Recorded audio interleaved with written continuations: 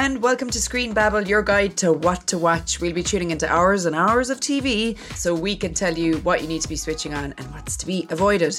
I'm your host, Kelly Crichton, and as ever, resident TV critic Stephen Ross is here. In some pleasant news today, I can reveal we have a new co-host. You've heard him before, and he left you wanting more. It's digital journalist for National World, Benjamin Jackson.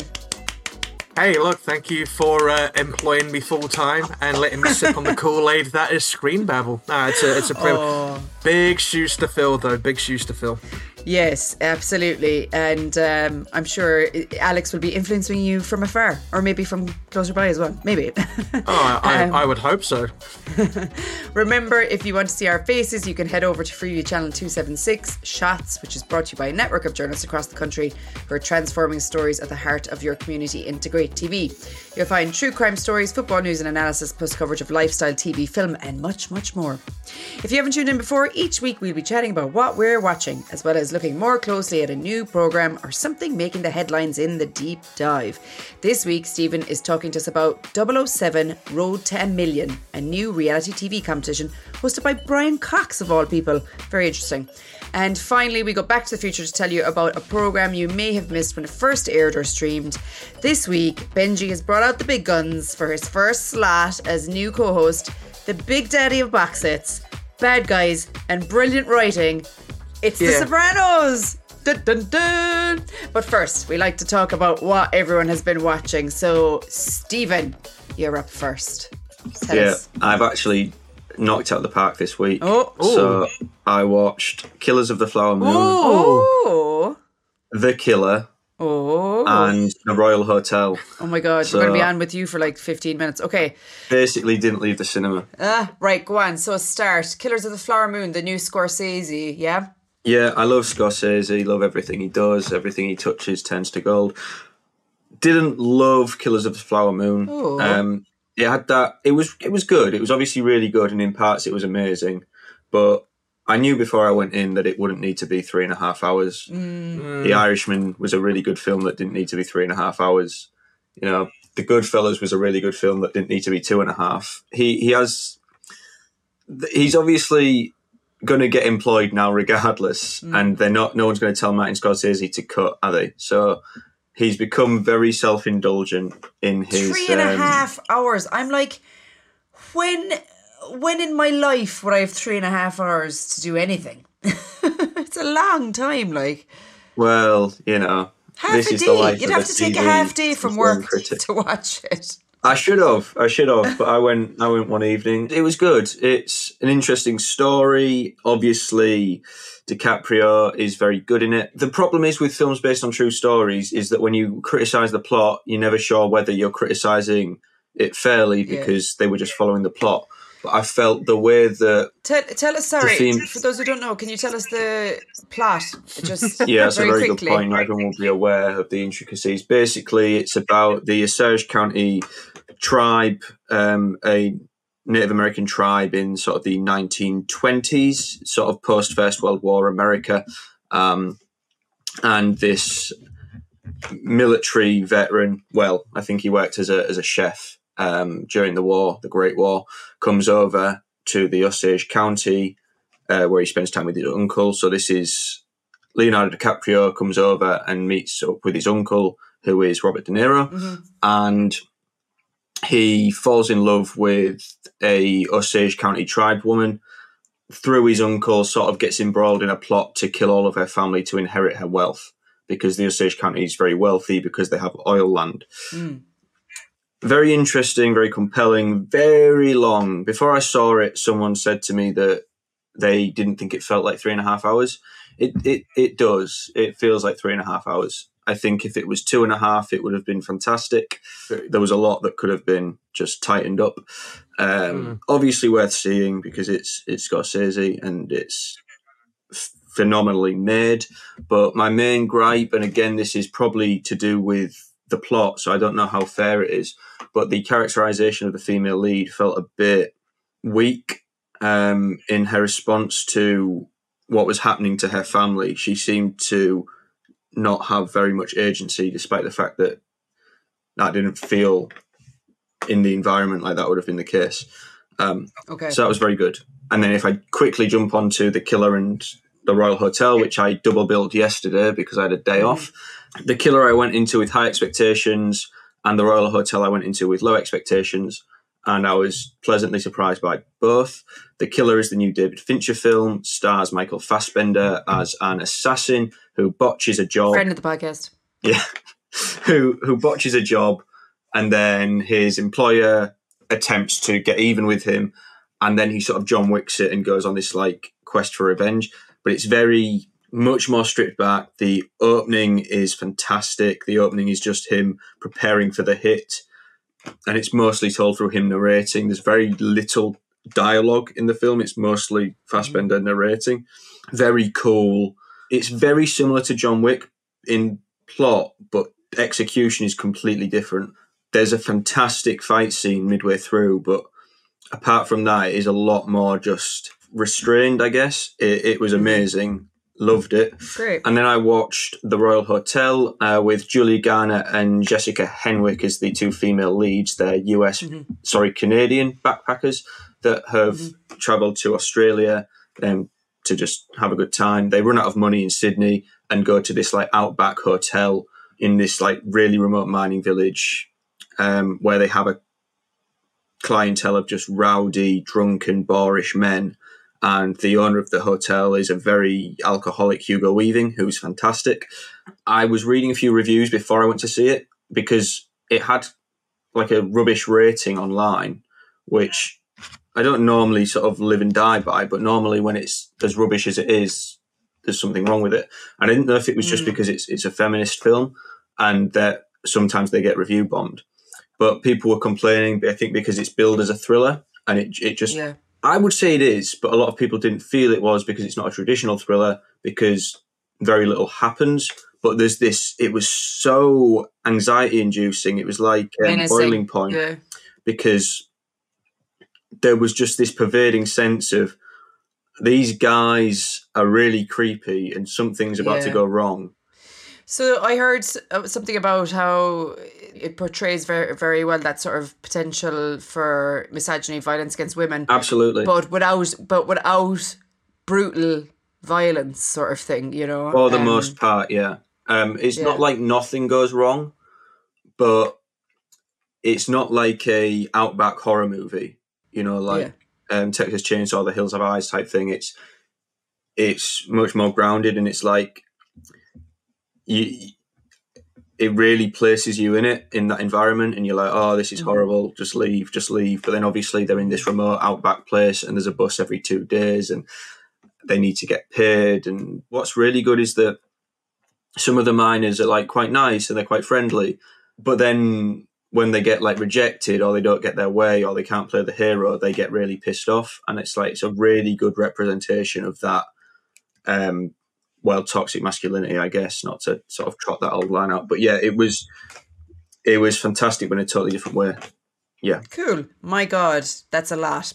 So, you know, if anybody is thinking of going to the cinema this weekend, you have some good options there. And especially if you don't have the 3.5 hours for Flowers of the Killer movie. Yeah, weirdly, a couple other options. Scorsese's probably third down on my list for this week. I think that'll probably stay in the cinema quite a long time though, won't it? Because it's such a commitment. So, you know, maybe it'll still be there come Christmas when people have a bit of time off and they can, you know. Yeah. I should mention The Killer is out on Netflix this week as well. Oh, is it? Oh, excellent. Netflix. Okay, cool. Netflix. Oh, exciting. Great. I'm something to watch the weekend. Hooray. Fab. Okay, I'm going to go really quickly because I don't have an awful lot to talk about. I finished Boiling Point. You just mentioned that. I love this series. I think it was so well done. Each of the episodes kind of focused a little bit on one or two of the characters in it, and we kind of got all their stories separately.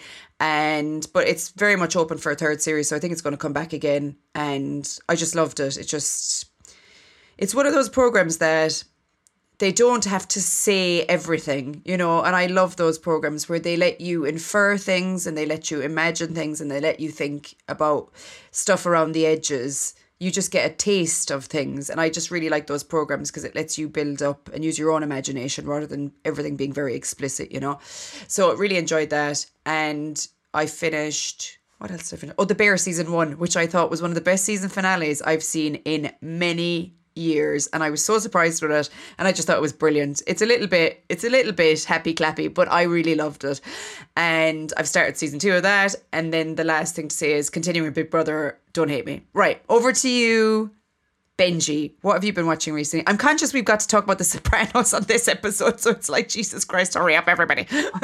I mean, I can be quick. I mean, I got COVID on my week off, so I thought nothing better to do than embrace myself in the warmth of 3 vampires from Staten Island and rewatch the entirety of What We Do in the Shadows. I mean, being a New Zealander, I was always a bit dubious because I loved the movie that Taika Waititi and Jermaine Clement did, and it was definitely a bit of a pop culture phenomenon back in New Zealand. So when they said they were going to do a television series about it, I thought, I don't know how this is going to go down. And it's brilliant. It's absolutely brilliant. I regret. Did they make it as well, or did somebody else make it? I believe Taika and Jermaine came on as producers, but it was mainly Kyle Newacek, who was a director and creator for the Comedy Central series Workaholics. Okay. He basically assumed the directing responsibilities for the most, but Matt Berry's just an absolute comedic genius. Yeah. And the only reason why is the way that he likes to mispronounce things. Like, you know, I understand you were from New York City, or how he pronounces Manhattan. So even if you don't want to sit through the entire 5 seasons, and what's wrong with you if you don't, jump on YouTube and check out the supercuts of Laszlo Cravensworth mispronouncing things. But love it. Just do yourself a favor and watch the whole thing again. It's on a Disney Plus, subscription required, but definitely well worth your subscription. Cool. Excellent. Okay. And you did a lot of The Sopranos as well, but we'll get onto that in a little while, yeah? Yeah, we'll save that. We'll definitely save that. Okay, excellent. Oh, look at that. We're bang on time. Right. Okay, Stephen, back to you. So you were going to talk about new TV series, 007 Road to a Million. Sounds kind of like a new format-ish, but it's reality TV competition with Brian Cox hosting. Is it sort of Survivor-esque? I know there's obviously the 007 is a Bond thing, sure. But anyway, tell us. I won't speculate anymore because there's no point. This is more of a preview than a review, just because of embargoes, etc. But yeah, it's essentially a quiz show, but with a Survivor, I guess, element to it. So Brian Cox, not the professor, the thespian, the Succession actor. Brian Cox plays the controller, who is a sort of shadowy figure who's not seen. Well, we see him, but the contestants don't. And it's sort of like Jigsaw, makes a lot of recordings, and you must find like a menacing Alan Sugar. Yeah, essentially. And they're sort of like, I guess his thing in it is he's playing an evil Bond villain. It's Road to a Million because I think the top prize is about £1 million. Well, I say about, it'll be £1 million, won't it? Wow. And these contestants, you are pairs of contestants. They're like friends or siblings, or 2 people that are related in some way. And each episode will show a couple of these pairs separately competing as pairs to find suitcases, like those mysterious spy suitcases that Bond would pick up that have a bomb in. Okay. And there'll be like a question inside. They have a multiple choice, and then the first question, you get it right, you get $5,000, and then it's 10 grand, then 25, and you're working your way up to like $1 million. Sounds like this. The what was that thing? Annika Rice's thing. It sounds like that. Yeah, Challenge Annika. Am I old enough to remember Challenge Annika in a helicopter? I don't remember it because we didn't have. We only had Irish terrestrial TV when I was growing up. But yeah, doesn't it sound like that? You get a clue, you move along. At one point, they're sort of hiking in Scotland to find a question in like a lock, and then another point they're in Italy and they're having to run around Italy to find a very specific room in a hotel where there'll be a question. Okay, it's not celebrities, is it? It's regular. No, it's just regular people. Yeah. It feels a bit like watching Celebrity Hunted in some ways, because it's all about the environment and running around and through it to find the clues. And I thought maybe Brian Cox had been a Bond villain in the past, and that's why I've been picked, because he seems like he would have played a Bond villain, right? Yeah, Yeah. Definitely. I think I was just thinking of him in X-Men. Oh, yes, yes, yes, That's yes. not the character, but yeah, he's the as you say, sort of a Machiavellian He's, Alan Sugar type. yeah, he's built that profile as well now, hasn't he? The kind of, Yeah. bad guy profile with his character in Succession and stuff. So he maybe is, well, they'll hardly use him for a future Bond villain now if he's doing this thing, but he would have been quite a good future Bond villain, in my opinion. Yeah, okay. It's it's essentially a quiz show, but half of it, or more than half of it, is sort of finding the quiz questions and getting through the riddles, etc. And if you get a question wrong, you're sort of out. That's it. Your time's done. Oh, okay. Cool. So tell us, where is that and when is that? This is on Amazon Prime. There's 8 episodes, and they'll all be released in one go on Friday the 10th. I feel like there's a bit of activity sort of maybe to challenge. Oh God, what was that one that was out last winter with Claudia Winkleman? Oh, The Traitors. The Traitors. There's that sort of, isn't it? Which is returning. Interesting. Okay, that's great. Thank you very much for that, Stephen. And now, Benji, we go over to you for probably the best TV programme of all time. No pressure. The Sopranos. Yeah, no pressure whatsoever. I mean, I would go as far as to say it is one of the best TV shows of all time. I would even say that James Gandolfini's role as Tony Soprano influenced many, many, many people afterwards as well. You know, it was a kind of television character that perhaps we hadn't come across before, where he wasn't strictly a bad guy, but he definitely wasn't a good guy. And Gandolfini playing in those grey areas of, you know, doing what's necessary for the family versus doing what's necessary for the mob that he's involved in. Well, put it this way, Bryan Cranston did an interview where he said that Walter White definitely was influenced by the Tony Soprano character and a litany of other kind of anti-heroes that we've watched on TV since The Sopranos debuted on HBO in 1999. But interestingly, I like the train of thought if we're deep diving into it, and I've watched it quite a few times, so I wanted to keep an eye on it this time round, that there are two schools of thought when it comes to The Sopranos. There is the school of thought that David Chase, with his last roll of the dice, decided that he wanted to incorporate some surrealistic elements into the show, which is why we end up getting things like the ducks, the singing Billy Bass fish, the fever dream that Tony had towards the, I don't want to ruin it because it's fantastic, but the fever dream where a fish spoke to him that revealed who the rat was within his group, all the way through to the episode Cold Cuts with that absolutely ridiculous freeze frame moment on Tony's wife, and it just juts in like completely surreal elements. But then you go further into the series. Just to interrupt you a second, Benji. Yeah. I think the thing is to say that we hadn't really seen that stuff on television before then. That surrealist in such a mainstream genre like mob mafia thing. You know, like there was no. It kind of went into corners we'd never been in before in those genres for sure. Yeah, definitely. I mean, even going back to the whole Tony Soprano character, you think mobster, you think big bad with a cigar, you know, at the head of the table, dressed up in like fantastic suits, akin to, like Stephen mentioned earlier, the likes of Scorsese's Goodfellas and stuff like that. But to see him just schlebbing around in like a dressing gown and entering a pool to feed ducks. And talking to a psychologist. Side. I mean, come on. And talking to a psychiatrist. Yeah, absolutely talking to a psychiatrist. But I do feel that halfway through, David Chase decided, I'm just going to turn this into a straight crime drama. And then you get, like, honestly, one of the best storylines, so intricate, so intriguing.